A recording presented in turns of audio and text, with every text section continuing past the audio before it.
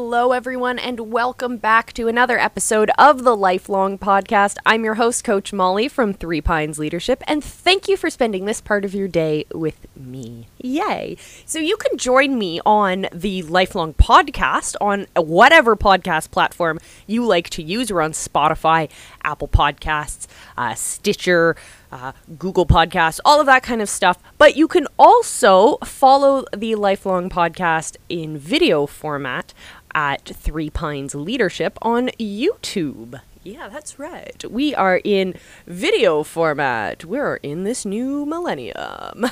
You can also connect with me on Instagram or Facebook at Three Pines Leadership as well. Woohoo! Well, today I want to share with you another interview from the Mindset and Impact Virtual Summit that happened earlier in July. It was an amazing experience because I got to connect with so many new, exciting people. And I was able to connect with this woman who, from the first message I got back from her, I knew we were going to hit it off like two things that hit it off quite well. I can't think of anything right now. I'm talking about Megan Joanne. She's an amazing coach that works with former athletes and helps them take charge of their lives by making the most of their bodies. And it was fantastic to sit down and talk to her because at the summit she shared with us, her session was called Mindset is Everything, because it's that simple, my friends. Mindset is everything when it comes to resiliency, when it comes to overcoming obstacles, when it comes to living your best possible life. The secret is mindset. And so she shared with us why mindset is so important, as well as a great intro to mindset if you've never heard of this concept before at all, and gave us really great tips on how we can shift from being in a stagnant mindset to being in an abundant mindset. It's pretty fantastic. And then we were able to sit down afterwards and go into all of these ideas a lot deeper. And I'm so grateful I had the experience to be able to connect with Megan Joanne and to be able to have that incredible conversation. And I get to share this conversation with you. So without any more delay, I'm going to throw it to myself and Megan Joanne. So I'll see you after the cut, everyone. Peace.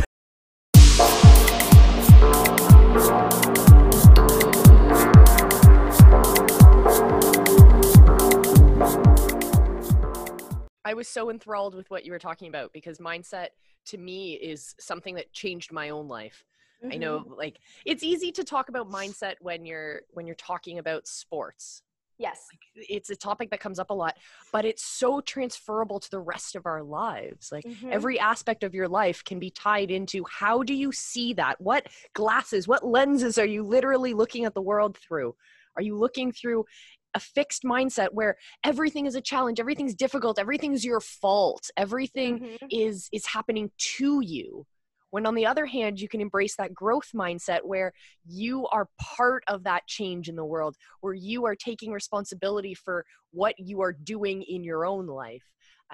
Yeah, that's been fantastic. So thank you so much for sharing that topic with us. Yay, you're welcome. I want to ask you about, you brought up the idea that you can't really be perfect. Like, what happens when you are perfect? So when I was going to high school, I went to this really weird hippie high school that was wonderful and amazing. But one of the core parts of the philosophy was that there's no such thing as 100%. No matter how smart a student was, you could never get perfect on anything. And the idea was that once you give someone perfect, they stop wanting to grow. They stop wanting to learn. So what has that been like in your own life, in your own sports? Yeah, kind of the same. That's really how I felt, growing up just in sports. And it's funny because I've had this conversation with my younger brother because he has a great example of this.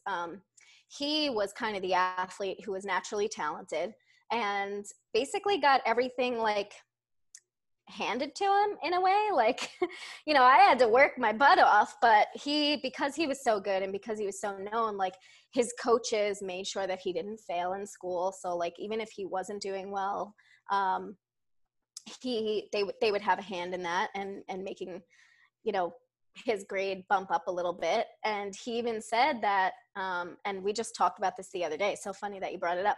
But he even said that he had one teacher that failed him. And he asked her, like, why? Like, what do you mean? What happened? Like, how did you fail me?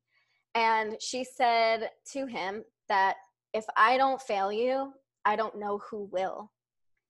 And that was like so powerful. And just thinking about that, you know, thinking back to, you know, my days, I'm just thinking like, it's so important to know that perfect is just, it's unachievable. Like if you have everything handed to you, or when you reach that, like there's really there's nothing more you can do, right? Like you stop learning, you're like, okay, well, I'm good. So I think that for me, I've really had to unlearn that mindset of perfectionism. You know, and I still struggle with that because from that athlete mentality, I want everything to be perfect before I put it out, right? I want everything to be like ready to go.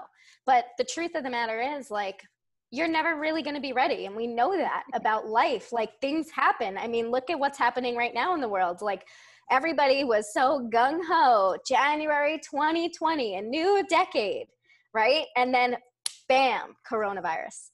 Like you never know what is going to come. And something that I often talk about as well are having these expectations, right? We have certain expectations that can really limit us. And that's why I talk about really setting clear goals and clear intentions and being really mindful of that, because you don't want to try to strive for something that is unachievable or unrealistic for you, because at the end, because you're just going to end up like being disappointed. You're just going to end up kind of beating yourself up in the process. And it should be more of a positive experience for you. Yeah, I find that there's a nice difference between setting goals and having that ongoing motivation that you were talking about. Both are needed, but you can't really succeed without having that blend of both.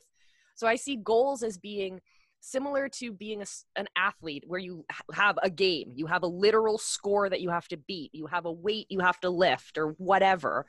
And so you're working towards that.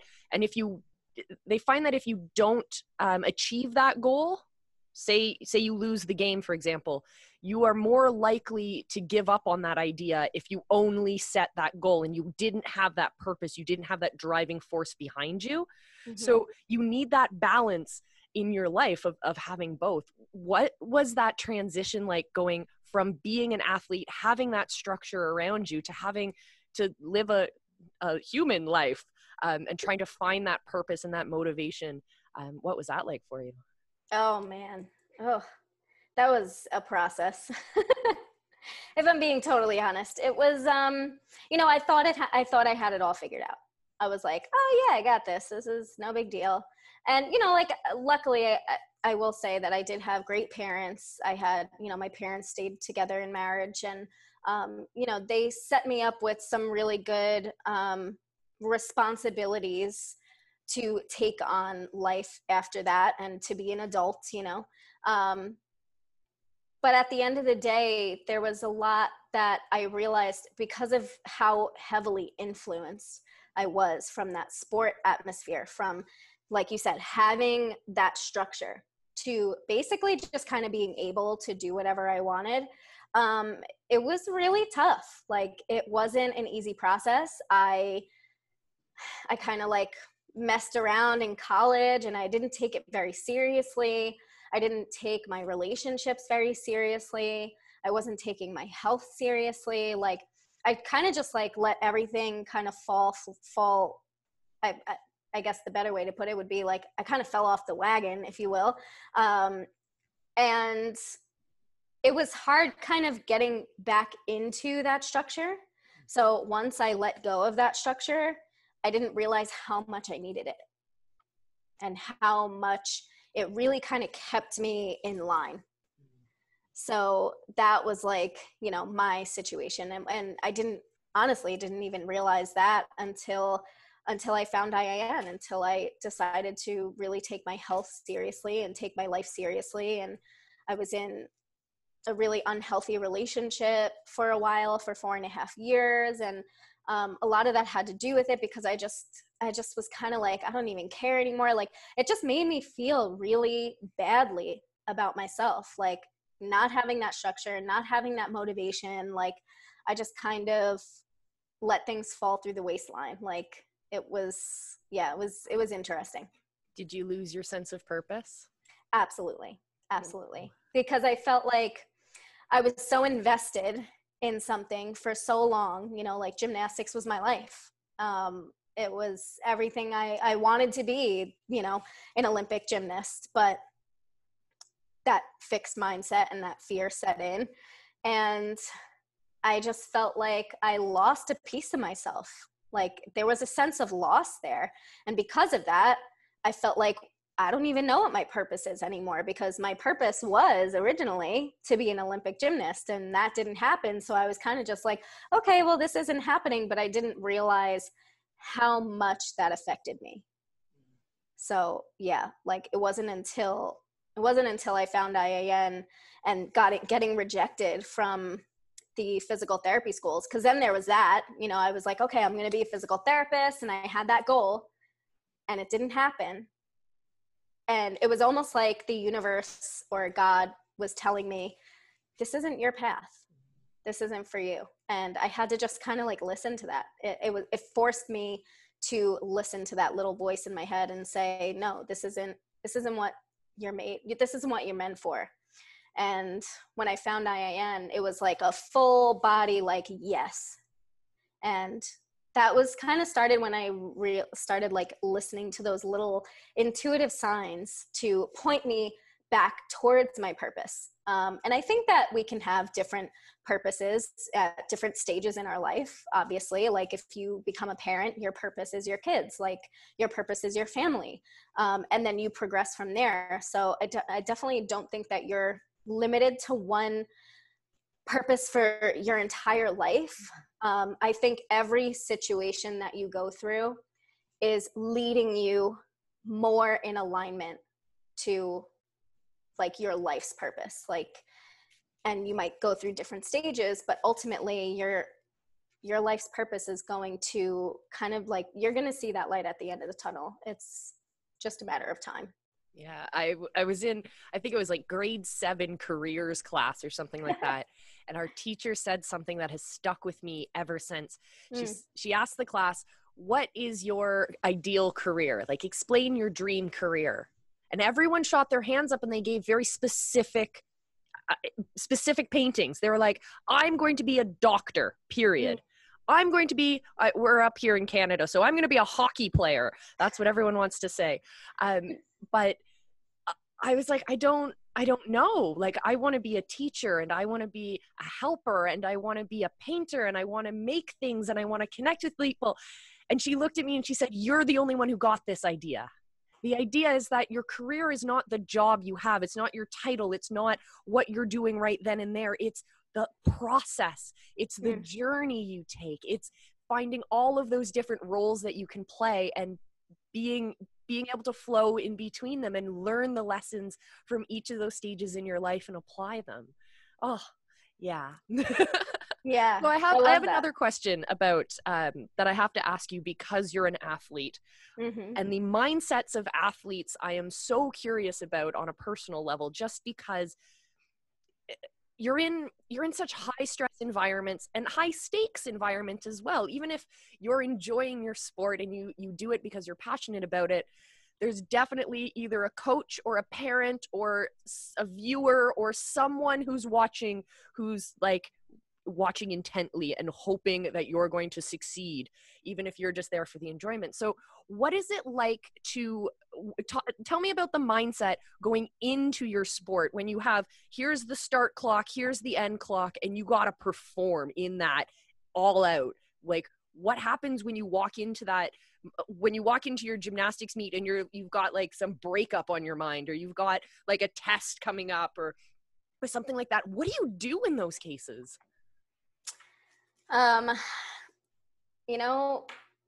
it's very hard to switch. And I had somebody tell me this, like in any regular day, it's very hard to switch from, right, like you go to a job, for instance, you have like, you know, like if you have a regular job or you go to your job, you work for somebody and they say, you know, leave your stuff at the door. Like you come into work, you need to have, and for many, it's very hard to do that.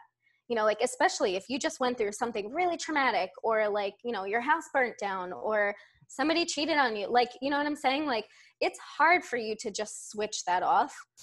And I think as an athlete, you know, like the stresses from school for me were really hard. I wasn't like the greatest student in the world. So I was constantly like stressing about, oh my God, how am I going to do on this test? But I think for me, when it came time to perform, when it came time for me to go into my meet, I had to tell myself that this is what's right in front of me right now. And if I want to succeed and if I want to do well and I want to get judged well, then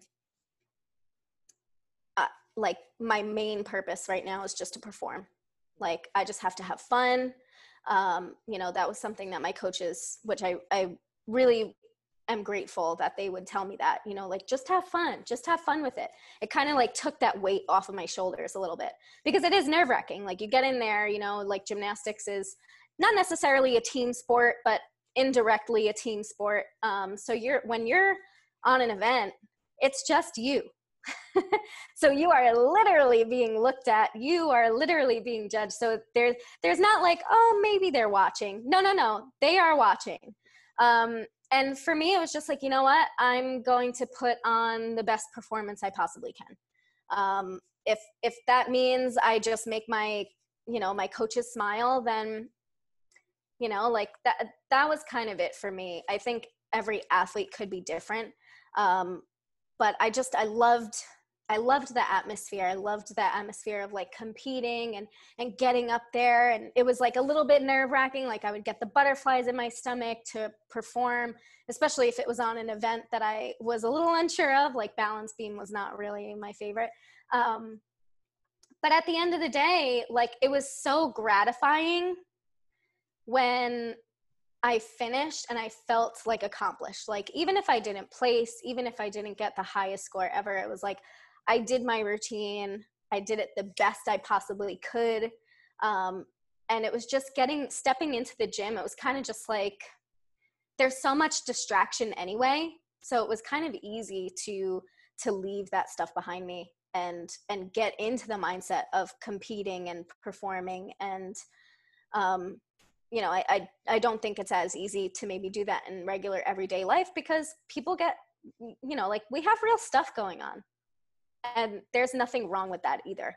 And I don't think we should be feeling guilty or shameful about the stuff that we have going on in our lives and thinking that it doesn't matter just because you might have to, like, okay, I have to kind of forget about this for a second, and then go here and do this thing.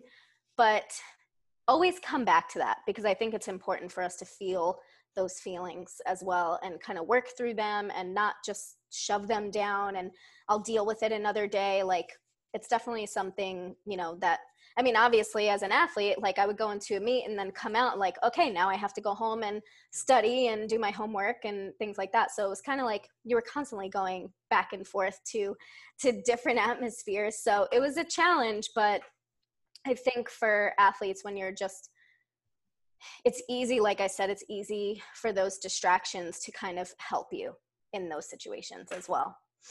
Yeah. So let's pivot for a sec and let's talk about the work that you do now. Let's talk about what kinds of roadblocks and mindset blocks are you finding from your clients? So for my clients, a lot of them have a hard time with confidence. So a lot of them most likely are in a fixed mindset because they are rooted in the identity of the sport that they once played. You know, they're rooted in oh, back in the good old days, or oh, when I was in my prime. And they're constantly reminiscing that stuff, right? So they're constantly living in the past, which ultimately they're living in a fixed mindset. They're in that stage of like, oh, I can't be this anymore, and I'm not good enough to perform better now, and oh, I'll never be as fit as I once was, you know, when I was a full-time athlete, and you know, just completely in like doubt mode, right? Like completely doubting themselves. And I was there. Like that was me, that I fell into like some serious self-doubt. I just kind of was like, it is what it is. And like, you know, that whole just trying to let it go. But at the same time, I really wasn't letting it go. Like it was inside me. But another thing I feel like athletes have a really hard time with is vulnerability, because we're not able, or in some cases, we weren't really like encouraged to speak up, or, you know, it was like, if we were seen as vulnerable, we were seen as weak. So it's really hard. And that's something that I've struggled with. And I see my clients struggling with, like, they're kind of like they want the help, but at the same time, they're like, oh, this is really hard for me. I don't know if I can go really deep. And I'm just like, listen, like, you don't even have to worry about that right now. Like, but I know that feeling because I was there. Like, I remember feeling, and I still struggle with this sometimes, like just simply asking for help for something is like, I want to curl up in a ball and be like, oh my God, don't look at me. And that's crazy, right? Like, we can ask for help. And so like I tell my clients, like, it's okay to ask for help. It is okay to be vulnerable. Your vulnerability is strength, because your vulnerability is what's going to connect you with people. It's what's going to, you know, like you sharing your story with somebody else is what is going to help other people. Like, you know, when I say I want to inspire and empower people, I want to do that through my story, because it's powerful, and somebody can be going through the same thing right now. So hearing my story of how I overcame these things and, you know, worked on it, still struggle with it today, but just knowing that gives them that little piece of hope, you know, that they need. And that's really important for me when I'm working with my clients, is to get them to understand that it's okay. Like, it's okay to feel these things. It's okay to, you know, feel restricted and feel like being vulnerable is kind of putting yourself on display. But, you know, it's just us. Like, we're just having a conversation. And yeah, so they're very, very rooted in like, in that fixed mindset for sure. What advice do you have for, let's say, 16-year-old you? Ooh, that's a good question. I love that. For 16-year-old me, when I was 16, I think I took life way too seriously. You know, because coming from a gymnastics background, and I think most athletes can relate to this as well, or some people can relate to this. They might have had really, really strict parents. I felt older than I actually was. Like, I felt like I had a very mature mind, you know, because we were kind of drilled to be that way. Like, as gymnasts, we had to perform, we had to put on a performance, we had to kind of show like a mature side of us. And so I always kind of felt like I was very mature. So if I was to give my 16-year-old self some advice, it would be to have more fun. Have more fun. Don't sweat the small stuff. Like, honor the struggle. Like, that would be 100%, you know, the advice that I would give to my 16-year-old self. Oh, and then looking on the opposite side of that pancake, what are your hopes and dreams for the future? Oh, man. My hopes and dreams for the future are to truly make a lasting impact. Like, I really think that there's so many former athletes out there that are struggling with their health, with their body image, with, you know, just the changes of life. Like, I truly feel like bringing that community together can make a crazy impact. So in whatever ways I can do that, I'm planning on, you know, hosting some retreats. I want to get people together. I just want to be in community with people again. I think just bringing more people together and kind of rising up together is really where it's at. Like if we can empower and inspire more and more and more people, that ripple effect is just going to be like catastrophic. Like there's no turning back. So if I could play a small part in that, like sign me up. Absolutely. Oh, thank you so much for being here. Do you have any last words you want to share with everyone back home? Honor the struggle. Like hashtag honor the struggle. Like understand that your struggles are going to lead to your success. Like don't look at your success at all the good things you did. Look at your success as all the work and the blood, sweat, and tears that you had to put into that to really get to where you are today. And that's going to be super powerful for your success, for your mindset, for your impact, all of it. Oh, thank you so much. Yay! Yay. Thank you so much for having me. This was so fun.